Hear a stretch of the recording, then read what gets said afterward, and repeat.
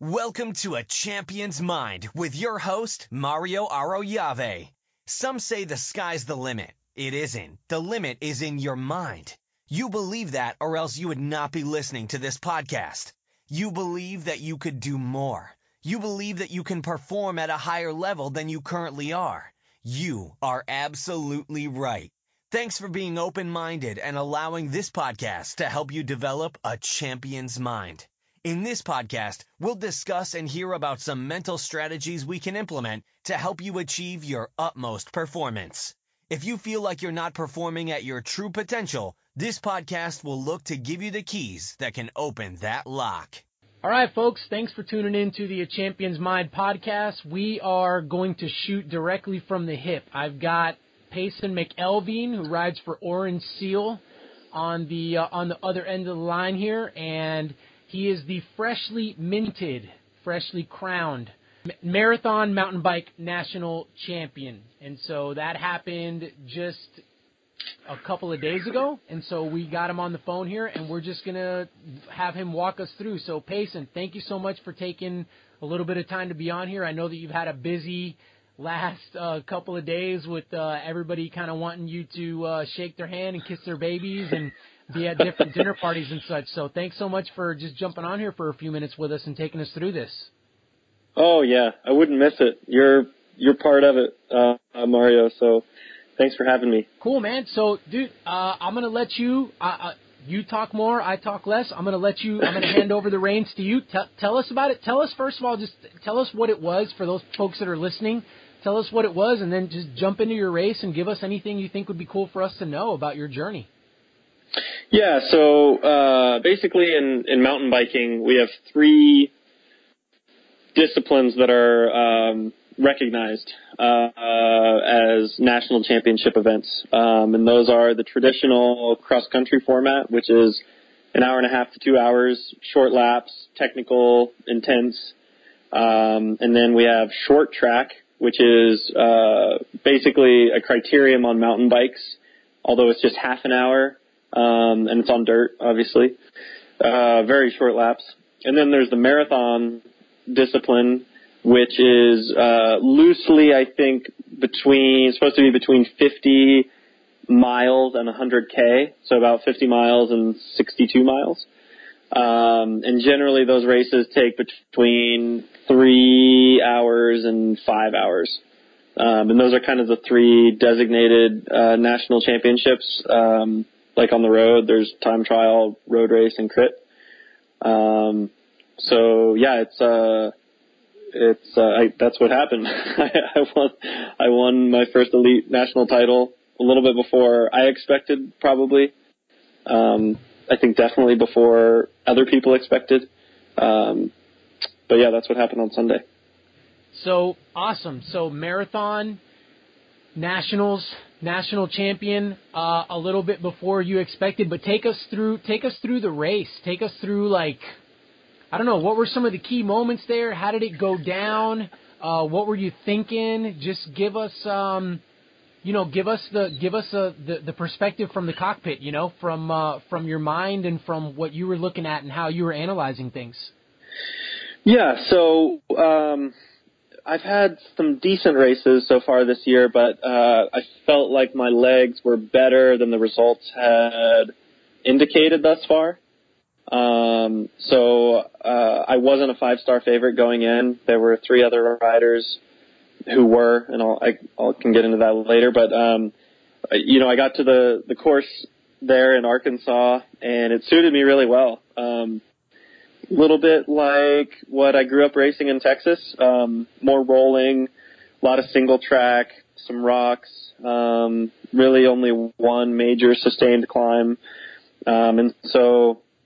I try not to focus too much on outcome goals these days, but sort of in the back of my mind, I thought the medals were a possibility if I had a great day, so top 3.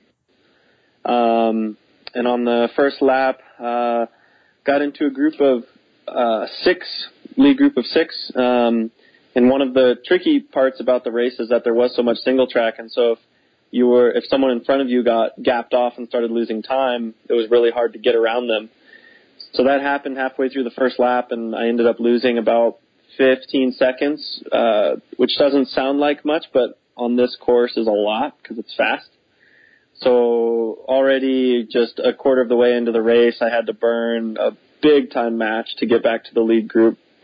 And then halfway through the race, there was a fairly deep creek crossing with some rocks that you could kind of ride down the middle of to make the creek crossing shallower. And I just crossed wheels with a rider in front of me and went down, fully submerged in this creek, like bike, body. I got out just soaking wet, gloves soaking wet.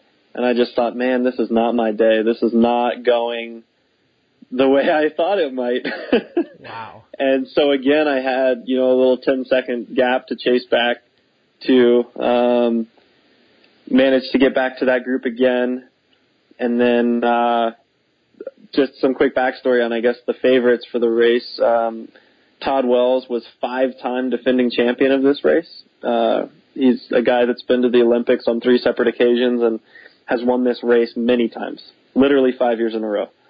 And then we had Howard Grotz, who's my best buddy here in Durango, and went to the Rio Olympics just a handful of months ago. And then Jeremiah Bishop, who has won just about everything under the sun as well, and is a big-time veteran of the sport. So Todd and Jeremiah are 41 years old, and then you had Howard and me, who are both 24 years old, which was an interesting dynamic. So anyway, I managed to chase back again, and then there's this, the one selective climb, I would say, on the course, or most selective climb, is maybe 4 minutes of fairly steep climbing, and then just another 8 or 10 minutes of a gradual drag. And we all kind of knew that's where Howard was going to try to win the race, and I think most people expected him to win the race. He was the favorite. And so when he made his move, I was behind Todd, and Jeremiah was in front of Todd, and I thought that was a good place to be. And then Todd just didn't have the legs on the day, and another big gap started opening up, and I was caught behind Todd in this tight single track. So on the one, it was this funny moment because on the one hand, there goes Howard riding off with the win, Jeremiah riding off with silver, and here I am stuck, but realizing, hey, I'm the third strongest guy today. But dang, I don't want to get dropped right now over, being stuck in the single track. So I eventually got around him, and sort of just pretended that the race ended at the top of that climb and tried to wrap my mind around that, just that mindset, and made it back to Jeremiah's wheel, and then together we just kind of winched our way back to Howard. And then we spent the rest of the second and final lap riding together, just kind of watching each other, but riding a hard enough tempo that we weren't going to get caught from behind. And then it kind of dawned on me that, shoot, I should start thinking about how I might win this thing. And it was one of those just really enjoyable races where your expectation, you have to reassess your expectations as the race goes on. And so I kind of decided to take the bull by the horns and went to the front, put in some tester moves. Jeremiah unfortunately punctured on one of the last rocky descents. And then it was just Howard and me, and it was an interesting dynamic because we are best buddies. Usually, almost always, he has the upper hand. He's unbelievably decorated already, only at 24 years old, and in fact, he's the current title holder of those 2 other disciplines of mountain biking. So he's current short track and cross country national champion. So if he won, he would be holding all 3 titles, which is pretty unheard of. So with about a kilometer to go, there was the last climb, which we both knew was his shot. And then there was the sprint, which we both knew was my shot because he's about 120 pounds and 5'6" or so. And, it was just one of those moments where I knew what was at stake, and there was no pain. There was just focus, and don't get dropped, don't get dropped, don't get dropped. I don't care who this guy is, don't get dropped. And I didn't get dropped, and I won the sprint, and it was a pretty special day. Man, that, if we were to just have you on here and say, hey, there's this guy Payson, he just won, mountain bike marathon nationals, most people probably wouldn't have envisioned you having some of those moments that you had. I mean, it's not supposed to go that way. I mean, if you win, it's supposed to be easy peasy. If you win, you're not supposed to struggle. If you win, you're not supposed to cross wheels with a guy. If you win, just the things that happened that got you to be there. If you win, it's not really supposed to be like that. You're supposed to maybe be able to enjoy it a little bit more. But obviously you weren't able to, and really just had you kind of really focused on the process throughout the whole race and just really had you thinking. And like you said, think and reevaluate, think and reevaluate, think and reevaluate. I mean, you were in the present moment. You couldn't get out of that present moment, because if you did, you feared, for example, thinking about the sprint would get you gapped on the 1K climb going into the sprint, but you're not there anymore, so forget it. That's a done deal. And I like what you really said about, it sounds to me like it sounds to me like there were a few, but one of the decisive moments was you literally gave it all you had to go around Bishop to get back in contact at the top of the climb, because that was, you felt like that was it. You felt like if you didn't do that, then the game was over. And how far away from the finish was that? Oh, geez. An hour? Yeah. So you went chips all in an hour away. You didn't play the self-preservation game. I mean, it was either, at that point, if you didn't make contact, you knew your day was probably over in terms of competing for the win, no? Right. And that actually went through my head. I thought, and it was a conscious decision that I made, whether it was at 180 beats per minute or not. I think it was somewhat conscious. It was, do I settle for bronze right now and get my best result thus far in my career? Or no, I can win this thing. And I just said, no, I'm going to go for the win. I'm not going to settle for third.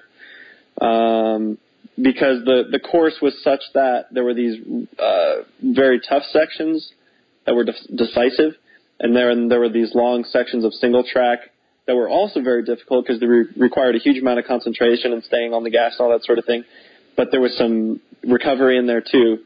So that's kind of how I justified racing to the top of the climb like it was the end of the race, because I knew if I got there in contact, things would be a little bit neutralized because there's somewhat of a speed limit in some of that single track. And yeah, that's how it worked out. I love it. I mean, you had to make the decision, and you did make the decision. I mean, you had to be thinking, you had to be sharp mentally. Let's put it that way. You had to be sharp mentally, even at 180 beats a minute, because if you make the wrong decision there, then it could all be for naught. And, in order to win, you had to risk losing, and you did. Yeah. And you did, and it worked out. And I'm glad that it did work out, obviously, being my friend and fellow coach and all these other great things that we are together. But I mean, for folks that are listening to this, they also need to recognize that you made the decision that you were willing to throw away everything for that one decisive moment.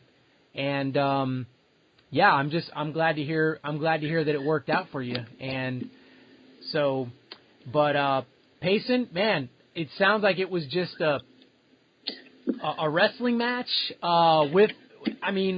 with yourself, no? I mean, this was more of a, talk about the inner struggle. Yeah. It's funny because I've had some races this year where everything went really smoothly, and I finished the race and I felt like, something had been lacking. And in training, I knew my fitness was good, and I didn't really have anything to blame the so-so result on. And so I was sometimes a little bit of a loss. And then at this race, where a lot of things went wrong, the legs were just there and it didn't matter. And it's almost like those things going wrong sharpened my focus a little bit. I don't know if that's the case, but that's one possibility. And then right at the end too, I mean, another tough moment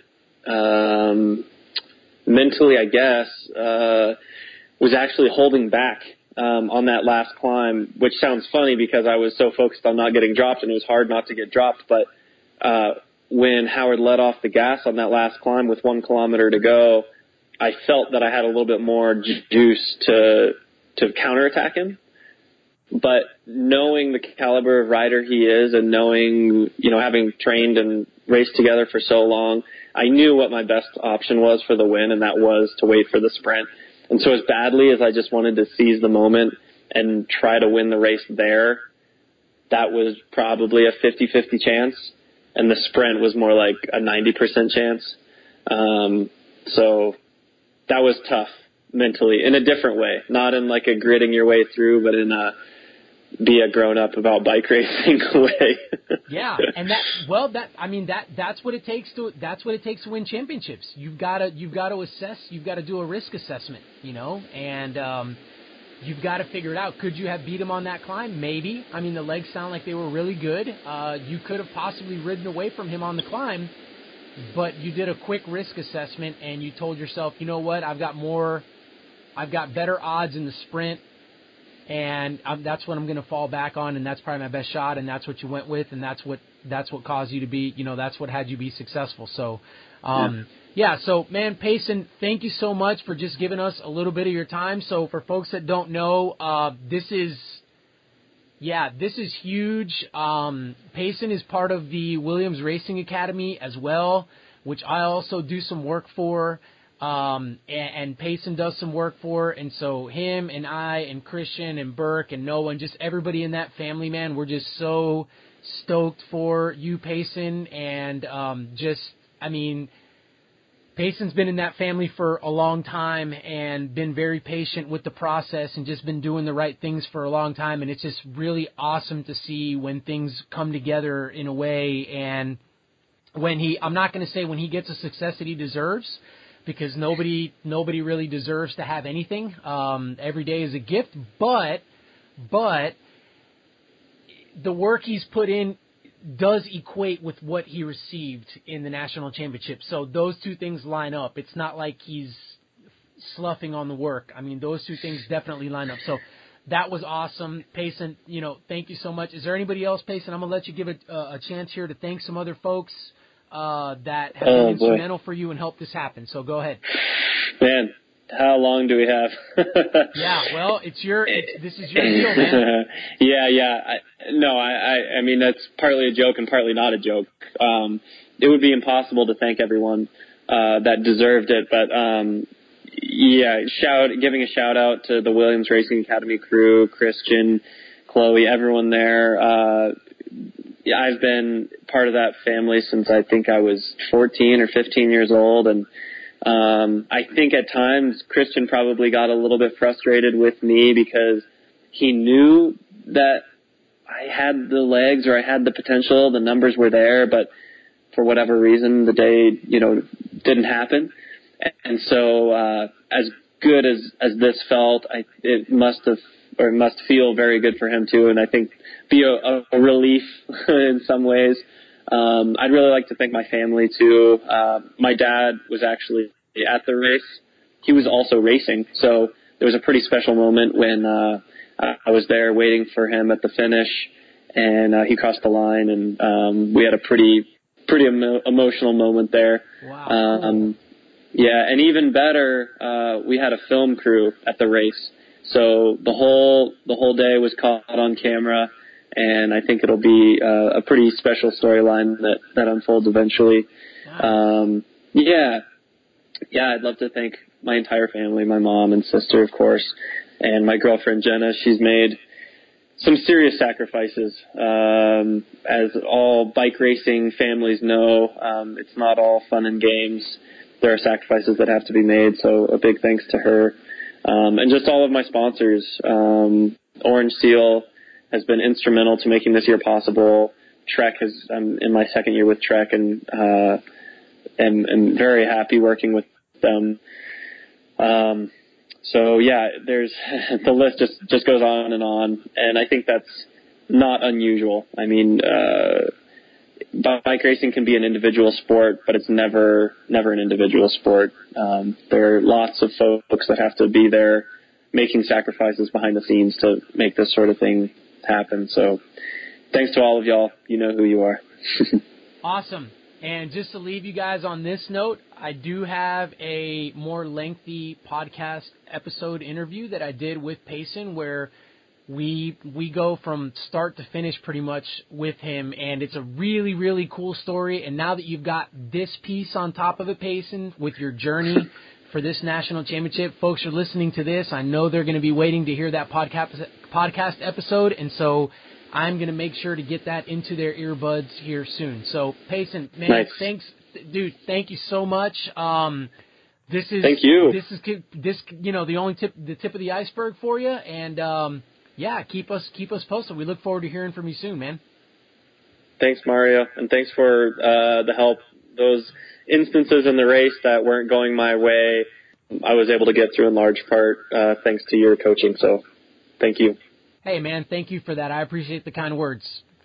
Thanks for listening to A Champion's Mind. As you continue to implement the content discussed here, you'll move closer and closer to performing at your utmost potential. Keep challenging yourself and don't settle until you achieve your goals. If you can't wait until the next episode to do some more work on your mental game, head over to utmostperformance.org where you can find some more content to consume. You can also like our Facebook page, Utmost Performance. We sincerely value your support as we continue to partner together to help you perform at your utmost.